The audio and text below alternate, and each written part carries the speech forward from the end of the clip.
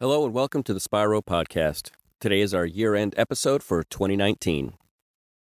We'll be going over the 7 most significant articles related to pulmonary and critical care medicine. First, azithromycin may reduce treatment failure in patients hospitalized for acute COPD exacerbations. Adjusting PEEP is not effective for patients with ARDS. Switching from dry powder inhalers to pressurized metered-dose inhaler may decrease exacerbations and improve disease control in patients with asthma. Robotic bronchoscopy is superior to other technologies for diagnosis of peripheral pulmonary nodules. Statin therapy before septic shock may decrease the risk of ARDS, and there is now a COPD risk prediction tool that has been validated for the general population. And finally, vaping is bad for your lungs.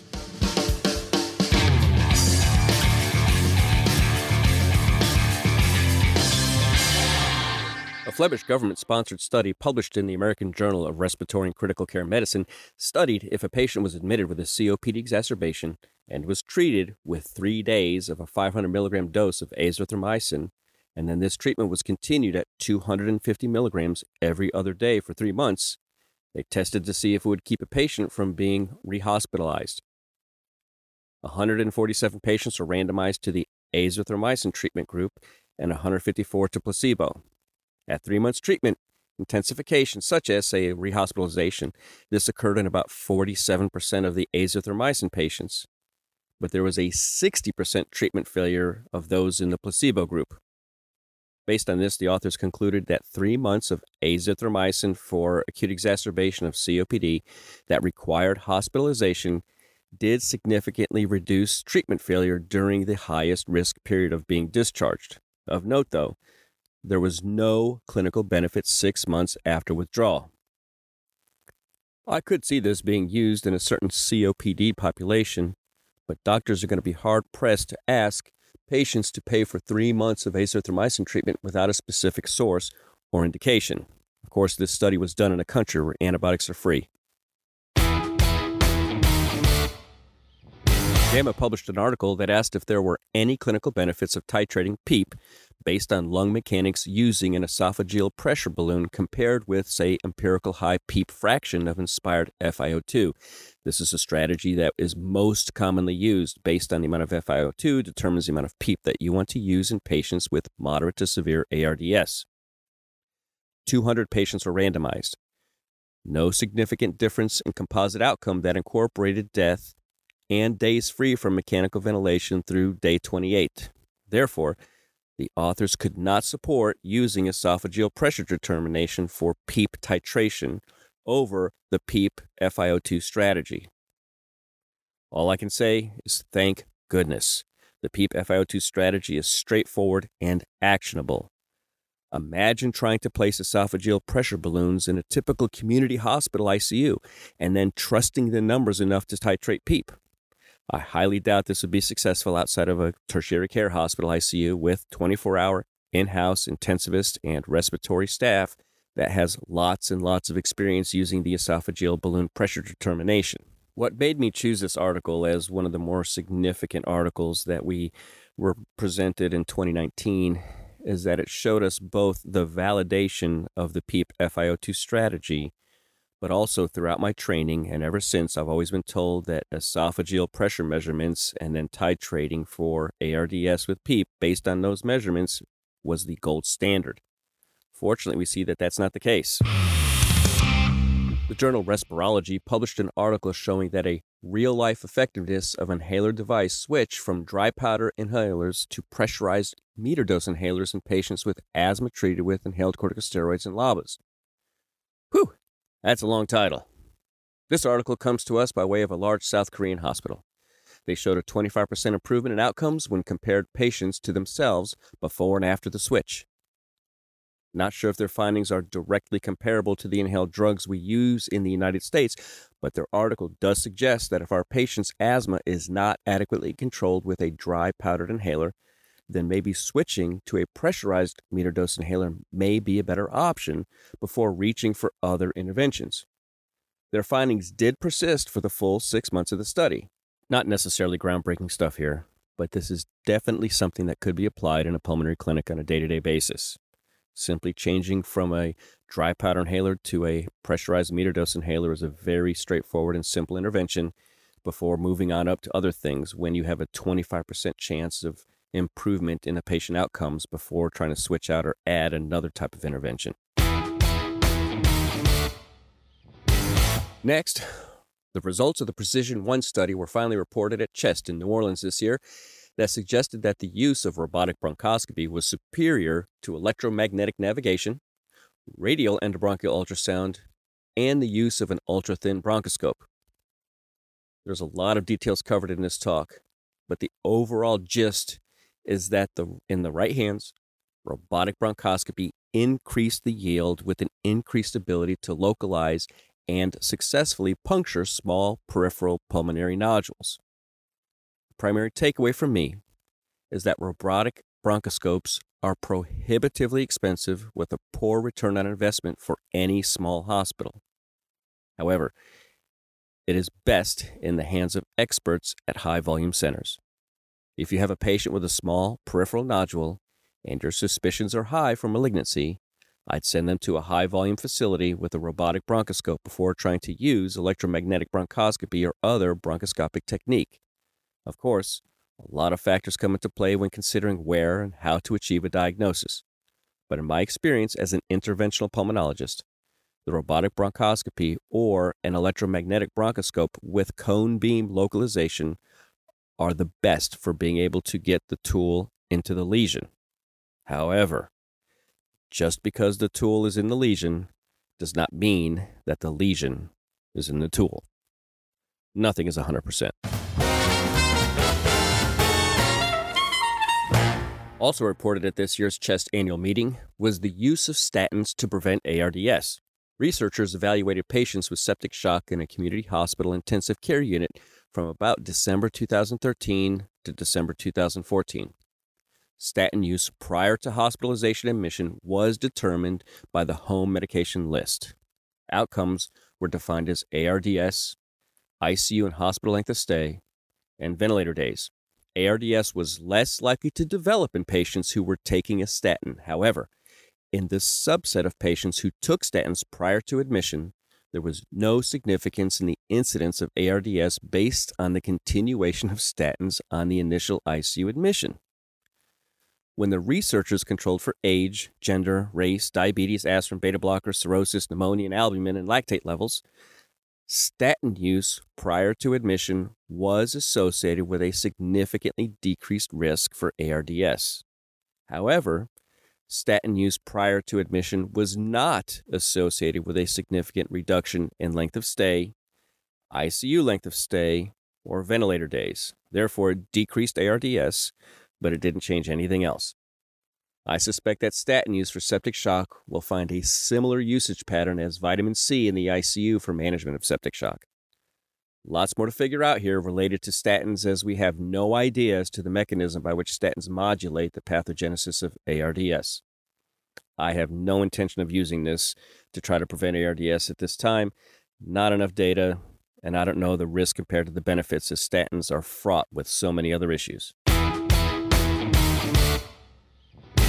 Our next article from 2019 is from the journal CHEST, where they published an individualized prediction model for long-term lung function trajectory and risk of COPD in the general population.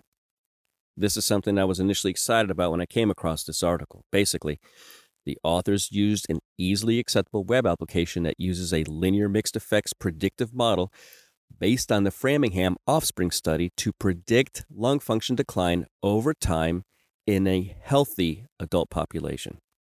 Predictions are based on 20 common predictors selected through machine learning selection and random effects of model unexplained heterogeneity among individuals.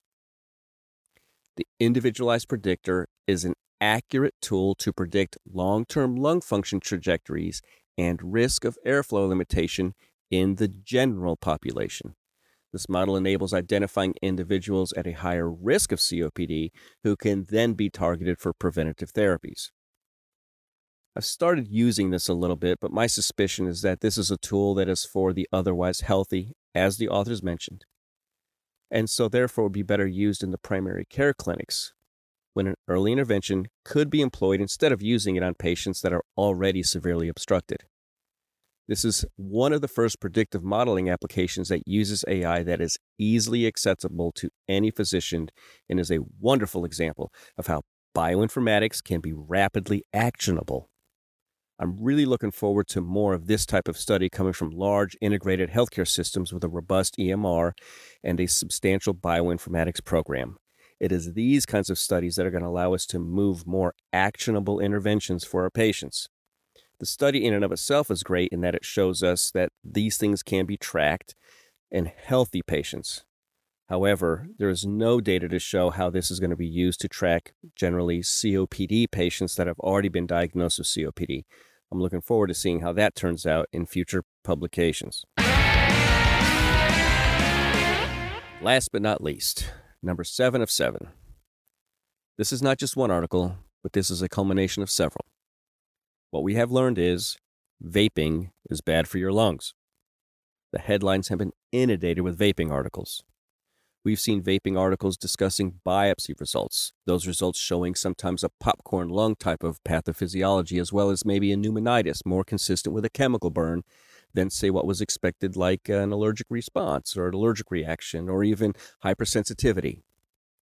What we did learn was that THC vaping and flavored vaping seem to be worse than the basic nicotine replacement vaping products, but injury from exploding devices has also caused injury. Vitamin E extracts have been blamed, as well as other type of oils have been blamed. The articles are really starting to add up. But in short, what we have learned is that vaping should not be used as a tobacco cessation tool, and efforts to protect youth from the risks of vaping are being rolled out in several states. Either way, the standard treatment seems to be supportive care in combination with steroids. Some patients have actually had to be placed on ECMO. Fewer have undergone lung transplantation. No recommendations on bronchoscopy if a vaping-induced lung injury is suspected has been published. I've been doing lung biopsies on my vaping patients to date. The lung biopsies did not change my acute management. All of my patients received steroids at 1 milligram per kilogram divided BID, and I also gave them coverage for community-acquired pneumonia with antibiotics. Fortunately, I've only had 3 of these patients to date. Of those that I've had to manage, each have had a good outcome. I have no idea if anything we did besides supplemental oxygen and some non-invasive positive pressure ventilation made a difference. There's no literature to show that anything else has made a difference except for the supportive care. Hopefully, if these kids stop vaping, we'll see less and less of this. I'd hate to see a combination of a vaping lung injury with flu as we're getting ready to really head into a tough flu season this year. Good luck out there. Now it's time for something I like. I like dogs, specifically rescue dogs. I'm not a cat person. When my son left the nest, he took his dog with him, so my wife and I decided to adopt a rescue. Through a serendipitous meeting, she found the cutest Dorky. This is a Dachshund Yorkie mix.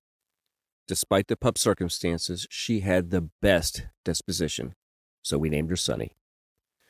So besides their cuteness, why do I like dogs? Well, first, unlike the latest gadget or gizmo, you'll never grow tired of a dog. From the infancy of a puppy to the regality of an old dog, canines are a constant source of surprises and rewards. Sure, training a puppy is challenging, but they're oh so adorable. Young dogs are energetic and love getting into trouble, always keeping you on your toes. An older dog, meanwhile, is mellow, loyal, and loving. They're like an old friend that has grown to adore you over the years. Next, you'll also have an instant exercise partner. Living in a world of couch and computer potatoes means it's something hard to become motivated, go outside, and get healthy and fit. It's not like we have Julian Michaels from The Biggest Loser hounding us, and the goldfish certainly isn't going to get us moving out the door. But a dog. One look at that furry face when you go near the leash, and you're walking out the door for at least 30 minutes a day. It doesn't even really feel like exercise. Also, a dog is the cheapest shrink around. When you're feeling down and thinking no one loves you, you always have a snuggle partner to make you feel better. That is, if you own a dog. Why? Dogs love to snuggle. They love to put their head in your lap, and they let you know that no matter what, they love you. and always will. Dogs are better than ice cream. This is a fact. And finally, love. Dogs wait at the door when they know you're coming home. They dance for you with excitement when they see you, and they're always deliriously ecstatic when you come home. Cats do none of these things. When everyone else is looking at you like you're crazy, a dog will look at you like you're amazing.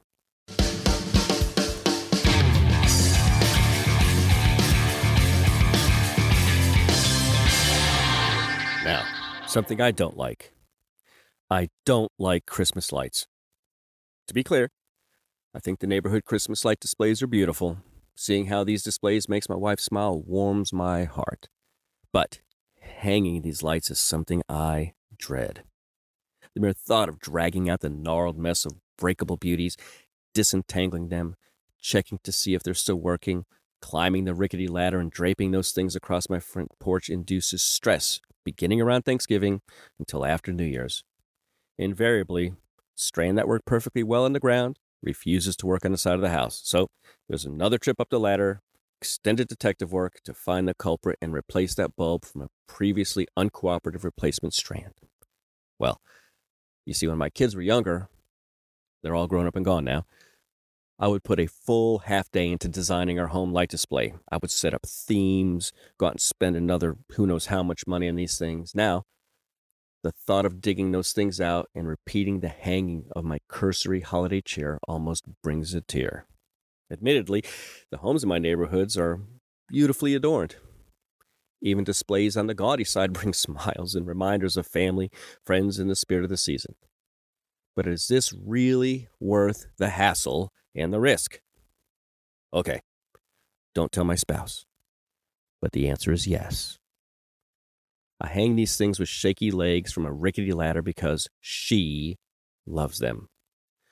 Undeniably better natured than I, she shines brighter than the house when she sees those silly, temperamental lights dangling from their hooks. This year, I even decorated her car by zip tying a Christmas light covered wreath to her car's grill. And I ran a strand of colorful lights along the sides of the car's hood. She loved it. This year is the first year my kids and grandkids are gone now. My daughter lives 500 miles away. My son has his own place in town. My 4 grandchildren are now living in Sofia, Bulgaria, and our visits are just limited to our Facebook portal. No hugs, no kisses, and no chasing after each other. It's heart-wrenching. However, once I put those lights on our house and our car, it's as if I built a house, discovered electricity, and then invented the light bulb when my wife looked at me directly in the face and said, "Thank you, honey." I'm not particularly bright when it comes to romance, but I think this wins me some pretty big points. In fact, doing something I dread to please my spouse makes the task not so quite dreadful after all. This small sacrifice is really an opportunity to show her that I value her. Think about it. Is there a better way to show someone how important they are than to do something for them that they know you hate? Does a gift mean more when it forces you to extend yourself? I think so. It may take a while to hang those lights, but by doing so, I let my wife see that I honor her and that I love her, especially during this particularly difficult holiday season. It really allowed me to give her a gift that, for me, reaped some serious dividends. As we close out the year, my healthcare system just announced that we are going to completely change over to a new electronic medical record. The announcement came with all the fanfare of a political promise given during a victory speech. I'm reminded of a poem by Dr. Rafael Campo entitled "The Chart." Says, 40-year-old obese Hispanic female. I wonder if they mean the one with long black braids, Peruvian, who sells tamales at the farmer's market. Tells me I'm too thin. I better eat. Or she the Dominican, with too much rouge and almond eyes at the dry cleaners who must have been so beautiful in her youth. Or maybe she's the Cuban lady, drunk on grief, who I've seen half asleep, alone, as if that bench were only hers, the park her home. Or Maybe it's the Mexican who hoards the littered papers she collects and says they are her, quote, documents. Not. I suppose it could be the Colombian drug addict whose Spanish, even when she's high, is perfect. Or maybe it's the one who never says exactly where she's from, but who reminds me of my grandmother, poor but refined. Lace handkerchief balled in her plump hand, who died too young from a condition that some doctor, nose in chart, overlooked. From Mars Hill Media, this is the Spyro Podcast. We hope you enjoyed this episode. Please subscribe on Spotify, Apple Podcasts, Google Podcasts, or wherever you get your podcast. If you liked what you heard, it would be great if you would give us a 5-star rating, as it helps us move up the search results. Oh, and tell your friends how to subscribe too. We'll be back in 2020 giving you information to help you take the best care of your patients. Now, I'm originally from Kentucky, so on this New Year's Day, I'll leave you with a version of Old Lang Syne I guarantee you won't hear anywhere else. Bluegrass style. 1, 2, 3.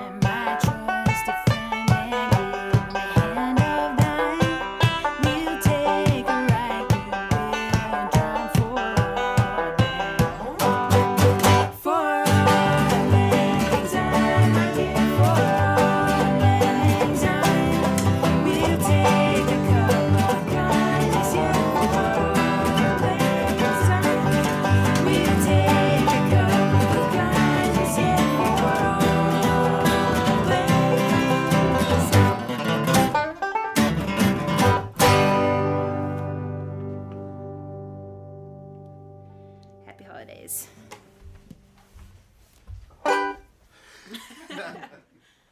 Sweet. That was a good one. Yeah, definitely.